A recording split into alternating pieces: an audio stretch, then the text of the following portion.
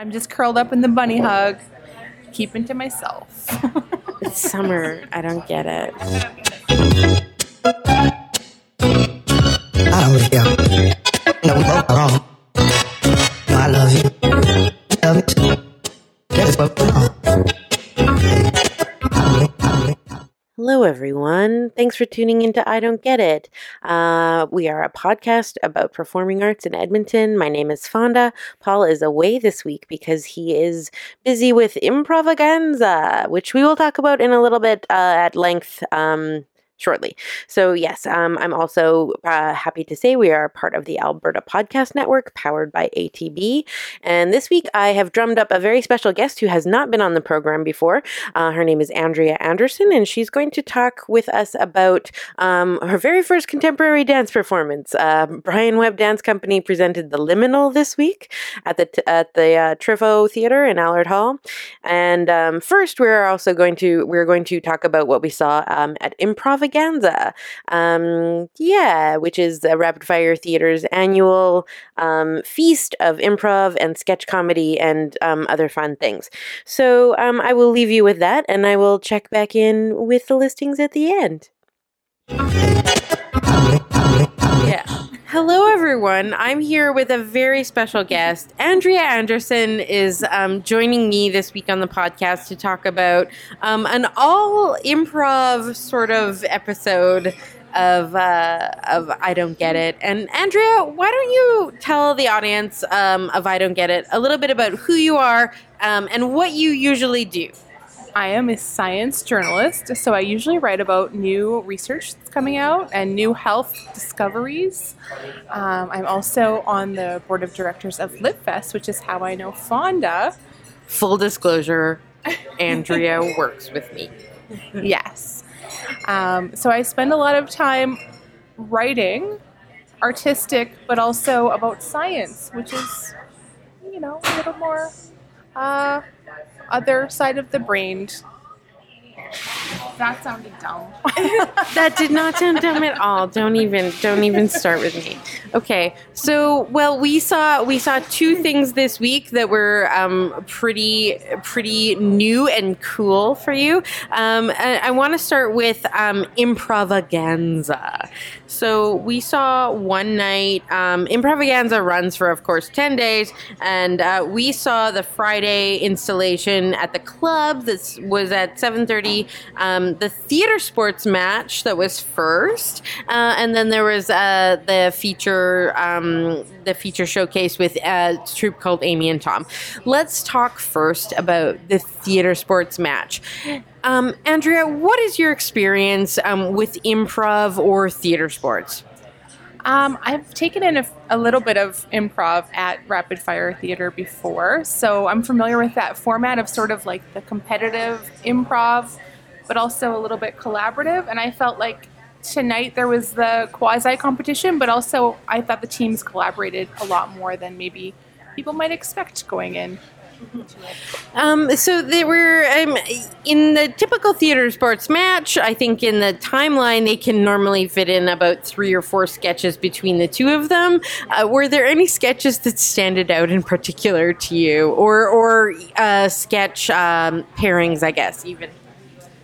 Yes. So I think the sketch that stood out the most was when we had a performer pretending to be a horse, very believably pretending to be a horse with a large tongue sticking out and eating oats out of a person's hand.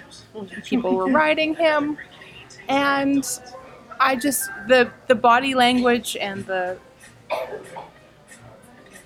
believability were really stood out for me. To be clear, this was Rapid Fire Theatre's Julian Fade playing the horse. Very believably becoming a horse and eating an apple out of Jolene Ballantyne's hand. And then even the improv partners in the scene, Gordy Lucius also doing more horsey type things to play off of his horsiness. it was the highest scoring. It was the highest scoring game of, or the highest scoring entry in the theater sports match. What did you think of the theater sports format? Had you seen it before? I think I've seen more of the like individual sort of improv competition type things at Rapid Fire before. Not so much the team sports, but I thought the teams worked really well, and also there's a lot of jumping in from opposite teams, which kind of added an extra element to it. In particular, we had a dancing iced cappuccino with some great moves in the background while Dad's Garage was doing their bit, set in a Tim Hortons, which was a very Canadian scene. And the dancing cappuccino, I'll point out, was also played by Gordy Lucius. Kind of a scene stealer, I have to say. Yeah. Kind of a scene stealer. Also, again in the last sketch where they were supposed to reverse, like change each other's clothes, and Gordy was the one who ended up being in the crop knit sweater and leopard print Short shorts. Yeah. And he really nailed that role as well. And then also, surprisingly for Dad's Garage to win that theater sports match ended up being, kind of astonishing, because kind of felt like Gordy and Jolene pulled the whole. Well, yeah, I don't know. Maybe I am biased. I felt like Rapid Fire Theater pulled a lot of weight in that theater sports match. It's true. I think we should give it up for the girl who handed over her cell phone and let Dad's Garage read her text messages randomly. Yes, absolutely. That's a very good point. Absolutely. That is like a key thing from those theater sports matches, is that the audience suggestion is really super key. And the audience suggestion in that scene came from the cell phone that someone handed up. Okay, so let's talk about the second half of the Improvaganza show that we saw, which was a showcase by Amy and Tom, and they decided to do a form that was based on, it was called graft. It was based on the idea that you can graft, certain tree types or fruit trees specifically to grow onto a trunk. A certain one trunk. I really appreciate this idea because my dad is an arborist, and I, love that. I love that, trees actually do this, and it is a very cool thing. So how did this idea of graft play out? Oh, well, I have to agree that I love the graft concept as a science appreciator. And I think that they really nailed the idea. I mean, they started out with one sketch and sort of seamlessly transitioned to, was it 2 or 3 other ones? Where it was totally different characters, and then they would circle back and pick up some of the original characters that had different accents, different names, different plots. And each of them was sort of charming in its own way and had different elements of humor. It went from, a couple that was in counseling to forest-dwelling woodsmen camping and or building a boat and looking for a whale, to a pair of radio DJ hosts sort of doing like the typical banter. I mean, yeah, it was great. I love that format. As a movement person, what I really appreciated was that the very first gesture that Amy was making, as sort of the suggestion they took from the audience, was reach. Yes. And so the first image that you get is of Amy, the female improviser in the duo. She's reaching over. She's standing on a bench and she's sort of reaching over something, and it seems like she emphasizes that she's reaching for a check or something that matters to the rest of the scene. And in the very end, 25 minutes later, that's how long they take it through you.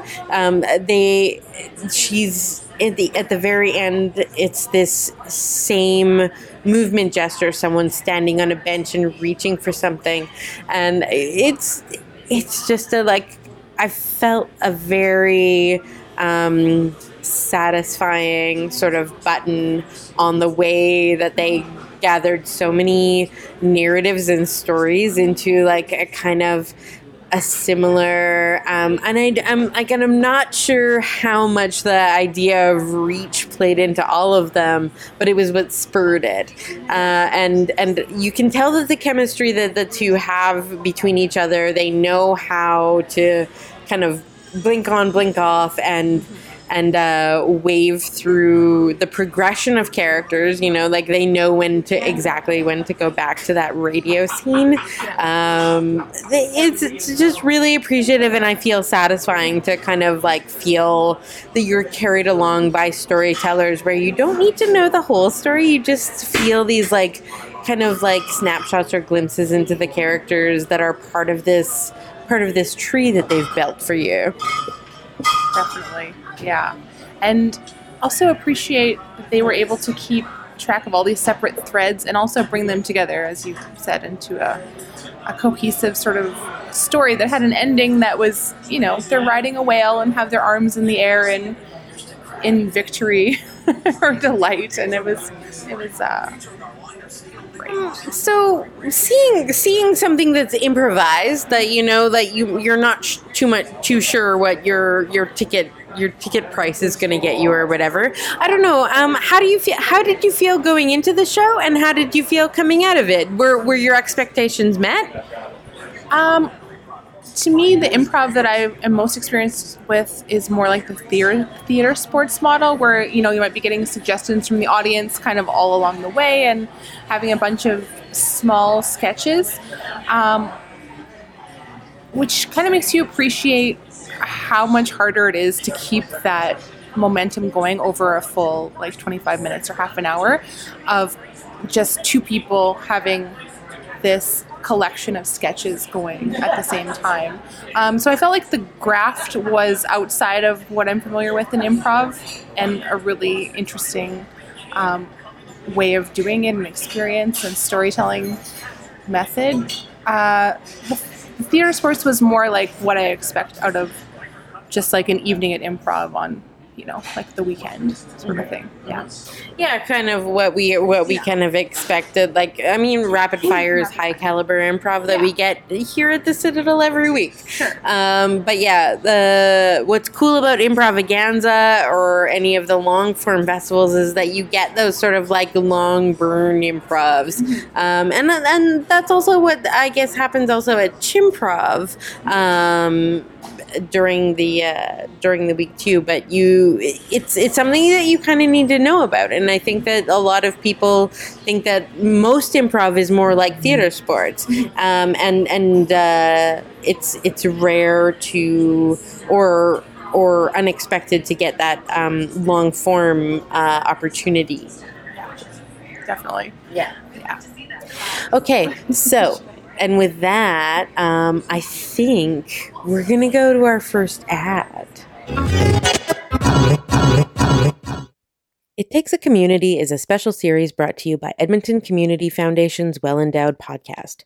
Produced by Hunter and Jacqueline Cardinal of Naheowin, the series features Hunter chatting with prominent Edmontonians about the communities and people that have helped shape their journeys. In the first episode, you'll hear from musician and entrepreneur Paul Bellows about what he learned while performing a trumpet solo, how mentors like Ben Schurz and Danielle Watson helped him grow, and the many things he's learned from his mom, dad, and brother. This is the first of 6 profiles in the special series, which will drop once a month through December 2019. To listen, head to thewellendowedpodcast.com.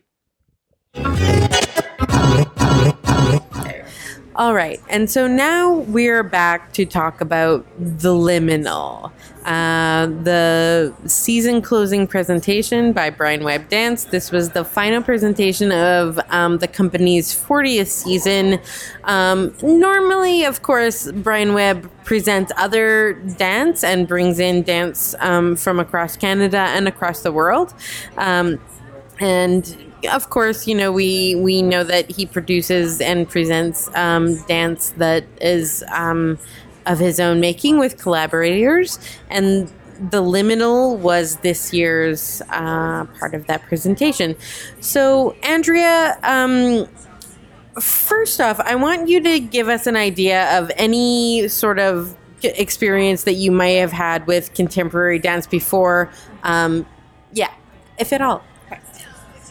I think that this is probably the first full-length contemporary dance performance that I've seen. I've seen smaller pieces that, for example, we had some at LitFest events in the past where it's maybe like a 10 or 15 minute piece that goes with some of the other content. But in terms of just a pure contemporary dance performance, this is probably my first one.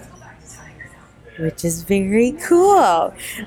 So maybe can you describe to me what you saw walking into the performance? So walking in, you see, it was at the Allard Hall at MacEwan University, and you see an empty stage with 5 microphones set up, which kind of gives you a hint of the soundscape elements that are going to be involved in the performance. Very sparsely set. There's not really anything other than the microphones and, of course, lighting set up. And then we sort of get the dancers walking on. There was a lot of walking. And different lighting and sound elements accompanying that as it went along. But initially it was, I think I made a comment to you of the microphones and saying, like, there's a lot of microphones at this dance performance. What's going to happen, Fonda? Yeah, it was kind of interesting. I mean, I think that the microphones were there so prominently and they were lit so prominently. They're very far down stage, right in front of the audience. The rest of the stage was sort of gutted. There, you didn't see the back curtains or anything. Everything else was lifted up. You could see all of the exits and flies and everything like that. What was interesting was the dancers sort of started coming in and, kind of placing their stakes, I guess I would say, a little bit. And I was curious to see how they would use the microphones, but it kind of took a little while for them to get there. It did. I think there was a lot of, I like to call it dramatic strolling. And as you said, so sort of dancers taking their place and setting the scene. And then I think there was the first person that used a microphone until one of the performers was talking about running through the woods. Is that the first one? I think so. Yeah. And she had a lot of great sort of breathing noises that reminded you of running and sort of created a sense of tension almost of like, is there something chasing her? We don't really know what's happening. And I feel like that thread sort of continued in there was like an unknown tension in a way of pursuit almost in some of the performers. Yeah, there was a kind of a sense of pursuit, but also I felt a sense of kind of not here or there. Like, you didn't really know where you were standing. You didn't really know whether someone was going forward or backward. They did play with a forward and backward motion bit in front of the microphones. Like, they would often come up to the mic and seem like they were going to say something and then didn't. And this is sort of the idea of liminal, where it's a sort of like a kind of like a brush on the edge of being or not being, of positive or negative, of, I guess heaven or hell or anything. I'm just sort of like providing conjecture because, in all honesty, this piece seemed like very obtuse and odd to me. I mean, I'm not going to claim that I got it, which is why I feel comfortable being on the podcast called I Don't Get It. Great. Thank you. That's great. I think part of it is that there's a language of contemporary dance that I don't know. But I didn't totally get it. You had mentioned something about the walking that was happening. Dancing. Yeah. Well, I was going to ask you when they were going to start dancing. And I did also, I think I asked you this right after the performance. I did wonder how much of it was sort of improvised, because it felt like there were places where people were kind of supposed to be at different times, but I wondered if I saw the performance again, like today, the next day, whether it would be sort of the same movements, or whether there's just sort of a feeling that each dancer is trying to convey with their movements that could vary from one performance to the next, and that maybe I was like, in my absence of contemporary dance vocabulary, was trying to interpret some of the motions that maybe were like a little bit more improvised. Yeah, and I thought that's a really very apt sentiment. That's a very good question, because this sort of dance, this type of dance, knowing the way that it's been created, which has been over a year or more with these creators that Brian Webb has been working with, including Gary James Joynes, who the sound designer, which maybe we'll talk about the sound design right after this. There are definite moments where there are beats that are certainly choreographed out and certain between the performers, but there's also room to improvise and kind of layout feeling and layout movement for each of the performers in between them, including the sound designer. The sound designer was an integral role in this show, and played a very, very heavy role, in particular in parts even where dancers were not present at all. We were just left with pure sound and darkness in the theater. And yeah, I want to hear what you thought about those moments as well. So I think that the pure sound moments were some of my favorite parts of the performance, because it was just like a really overwhelming, fascinating sound. And I think I told you this afterwards, that it reminded me a little bit of like being in a David Lynch movie, where it's mostly dark, but you're getting like little shafts of light and almost like weird patterns happening, and this cacophonous sound that kind of starts out pleasant and then pushes into a little bit of like almost grating, uncomfortable sound, but it was still kind of it was still riveting in its way. Yeah. Yeah, I absolutely felt that as well. There was very intense moments of sound where you were just kind of drawn in.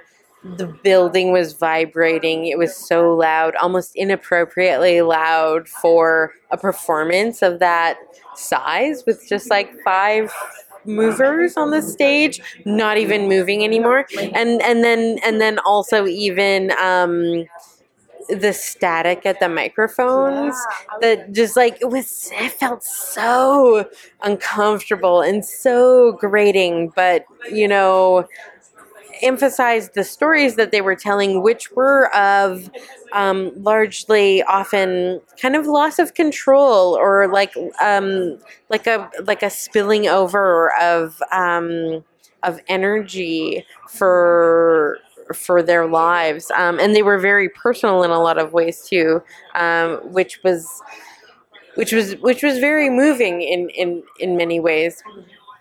I'm glad that you brought up the static, because I almost at one point turned and said like, something wrong with the microphone, but then it became clear that it was very much a part of the way that it was being designed, and I think it did play in pretty well in sort of creating that sense of discomfort, but also people being very open and sort of laying themselves bare about a variety of things. And then I think we had somebody speaking, was that Russian?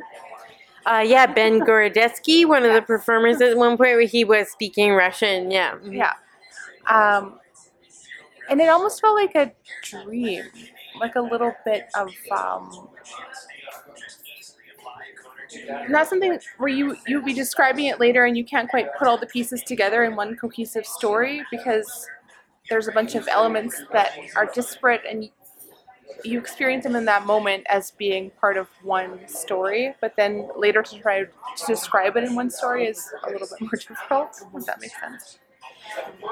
So, after all the things that I guess that we've talked about, how do you feel, I guess, about this as a dance performance? Did this kind of like, I mean, what do you think about dance performance after this? And I guess, do you think this was a dance performance? It definitely would broaden my idea of what I would consider a dance performance. I guess if you want to call it a dance performance, there was dancing and I think as a piece of art, in a way, it was like something that made you think and try to critique and maybe feel a little bit uncomfortable in a way that I feel is a good mental practice to do. In terms of a larger story, I'm not sure I got like one cohesive message from it, but I felt like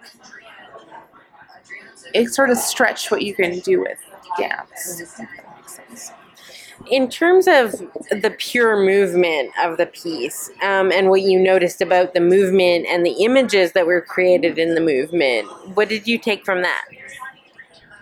I felt like each performer had sort of a set of movements that was their sort of repertoire, if you will, of movements. We had someone doing a couple backward somersaults, which I feel like I was kind of drawn to in a weird way.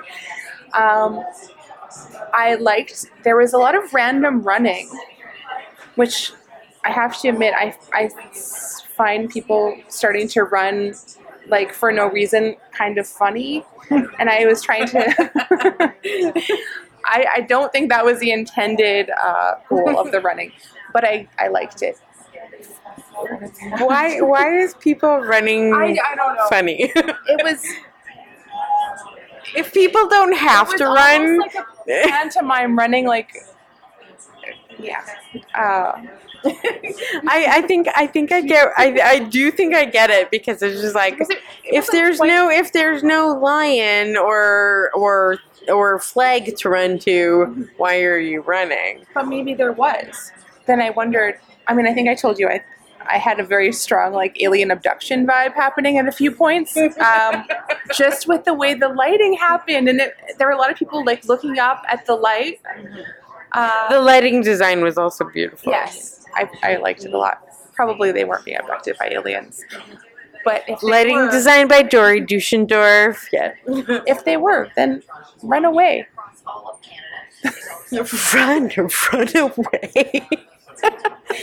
I also felt like there was some sort of yoga vibey dance elements in my non-dance lingo.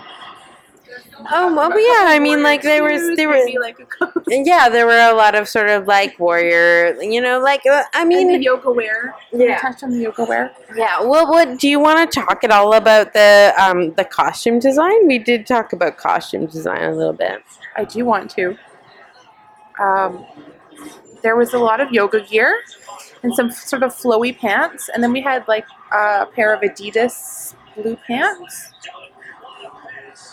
And I think I call it like a work from home business casual look for the costume design. I will honestly say that the entire costume design, I get it. I get the like flowy browns and blues, and it looked lovely. But for Brian Webb to be wearing like a straight up Adidas pants, I don't know what that was trying to say. I'm like, that kind of irked me in a bad way a little bit. I felt neutral about the pants, but I did notice them. It was distinctive because I think everyone else was wearing fairly earth tone, nondescript sort of clothing, very casual. I feel largely neutral, but I didn't dislike it. I thought it was definitely odd, but that's not a bad thing. I don't think odd is a disqualifier by any means. I think exploring different combinations of movement and sound and light is pretty interesting. I'm just not sure if if people know what they're going into, that's great. But if you're kind of expecting like a traditional type of dance show, maybe not quite what you're expecting. I think that you came to it with a fresher, different perspective than I did, and I think that you were frankly a little bit more forgiving than I was, in terms of the accessibility of the message, and I'm really grateful that you were actually here for that. Well, I mean, I feel like people have put a lot of work into something, and I want to be open to experiencing that message. There are definitely aspects. Can we talk about the sort of closing set that happened throughout the course, which I have to say, I sort of in the back of my mind noticed that the set was getting smaller, but didn't really think about it. It was kind of one of those things like, I guess I felt like I was in more of a natural environment, and it was just like, here's the thing that's happening. I don't really need to think about it very much. But then stepping back, you realize like these are decisions that people are making, and I don't know exactly why that was happening. Yeah, and did you feel that you needed to? Did you feel that you needed to understand more to enjoy more about the performance? Like, were there questions that you wanted to ask while you were watching, or how did the performance leave you feeling at the end? Loaded question. Totally sorry. Confused and like I should go to more dance shows. I think it's hard with performances like that or shows like that to know which things are supposed to be significant and what they're supposed to be telling you. So it was hard for me to draw one clear message from it. For example, we had performers who were sort of going out the side door in the middle before the big, I think it was right before the big sound sort of crescendo. And to me, it was kind of like, I don't know if these people just like gave up and they left. And then they sort of reappeared to try to interpret sort of the message of that. I could come up with the hypothesis, but I don't think it would be probably what the people intended. Yeah, one of the things I found very frustrating and difficult about, or obtuse about the performance was that the performers were not making any connections with each other. Yes. And so they all seemed like sort of independent characters, and when one of them would leave, you were wondering, okay, what is happening? What does that mean? No matter how obtuse some performances try to be, an audience will always try to find a narrative. Like, that is just how our Western brains work. We try and find story. We try and find character. So that was one aspect of the performance that I kind of I very much wanted it to be resolved. When someone would leave, would they come back? There was, and they did do that in certain senses, but it didn't feel connected to much of the overall meaning of the piece. It fit really well with my alien abduction theory. Yes. Which was, yes. It was like David Lynch and Salvador Dali had made an alien abduction play with zombies. that I don't feel was the actual message of the piece. Yeah. I didn't get zombies, but I do feel David Lynch for sure with the crazy ass sound. Kudos, Gary James Jones, great sound. Salvador Dali, I'm like, where is the Salvador Dali? What do you think was the Dali? It kind of felt like a dream because you would get little bits of story. Different performers would come to the microphone and tell their bits of story that sort of weren't directly connected. They created a similar feeling of almost like tension, unease. But they were very visual and very familial too. Often, yeah. But to me, it kind of had like a dreamlike quality to it. That was. Yeah. Okay, yeah, I see it. There's a lot of laying on the. We had sort of the flop lay on the ground, almost like the melting clocks. You know. Well, the body's melting.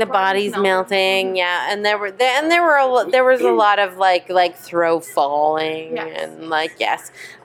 What I found interesting was the three male performers telling stories of, well, actually mostly Brian and Brennan Campbell, telling stories of like actual physical melodies that had happened to them, and then kind of like how they experienced those. With Brian, I recall him telling this story in similar way. It was heart attack, and then in other performances, and then Brennan Campbell told a story about a quad accident. And then Ben Gorodetsky also was telling an interesting story about someone he knew building things from other things. Yeah. That was like beautiful and profound. I love that story. I love the story of taking other people's trash and making it into something beautiful. Mm-hmm. Maybe that was the message.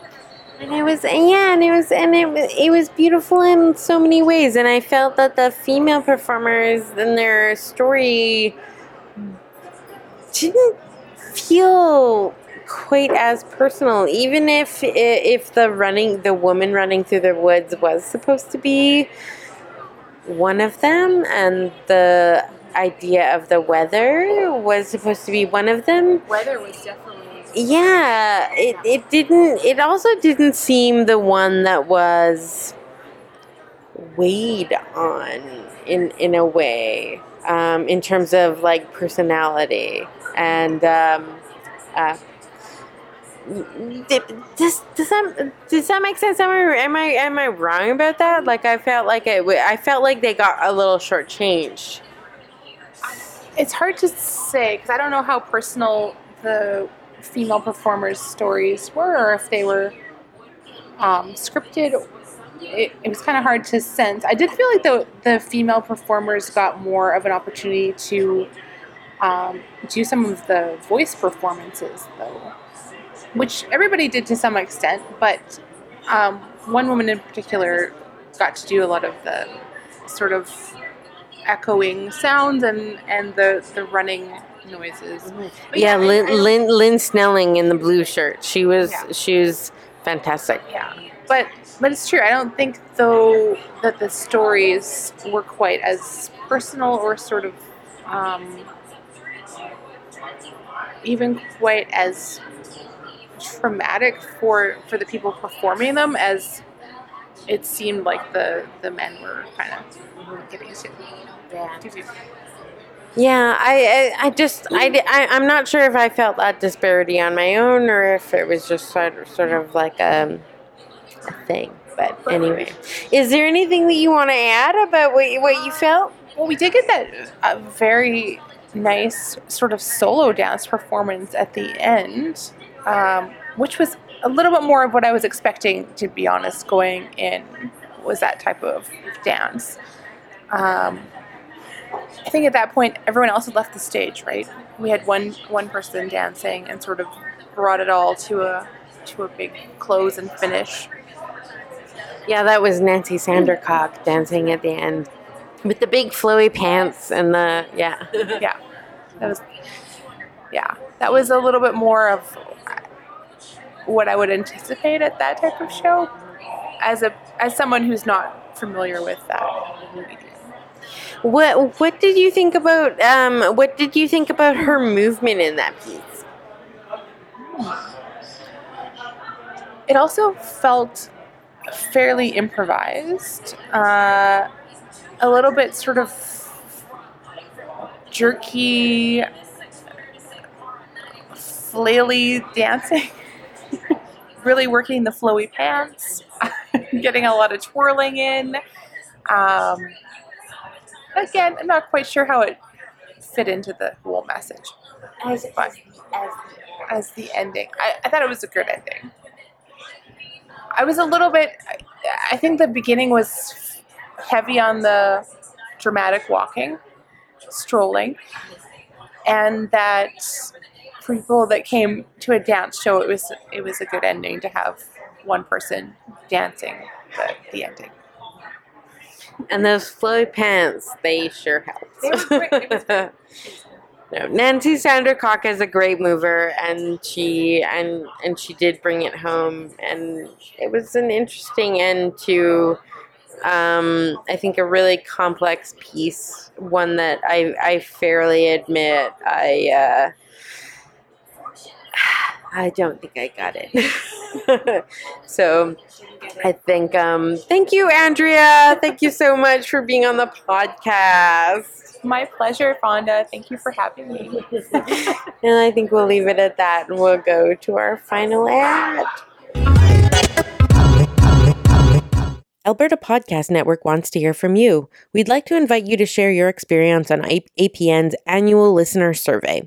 The deadline is 11:59 p.m. on June 17th. The survey takes less than 5 minutes, and once finished, you can choose to be entered in a draw for one of 3 cash prizes of $100. To fill out the survey, visit albertapodcastnetwork.com/survey, and thanks for helping the network. All right. Special thanks again to Andrea for joining us on these 2 special shows and 2 new experiences for her.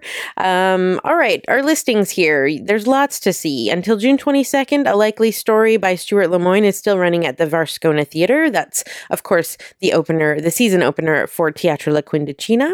Also running until June 22nd, the aforementioned Improvaganza is running many shows throughout at the Citadel Theatre. So head to Rapid Fire Theater's website, of course, to check out the selection there. Fieldwork by Jerry Morita as part of the Mile Zero Dance main stage season, which is not actually really happening on any stage. It's happening in a field somewhere in Leduc. Is happening. It's on June 21st and 22nd. You can catch the bus, though, to get out to that event from Spazio Performativo on the event days. And starting up on June 18th, running through July 14th, the Gem of Horilac Park in Edmonton in our summertime is the Free Will Shakespeare Festival. Alternating dates they're running this year, 2 Gentlemen of Verona and A Winter's Tale. So yeah, enjoy the sunshine and the summer, and get out there and see some shows. And also happy Father's Day. Bye. I Don't Get It is a member of the Alberta Podcast Network, powered by ATB. You can subscribe to us on Apple Podcasts or check us out on albertapodcastnetwork.com or the CKUA radio app.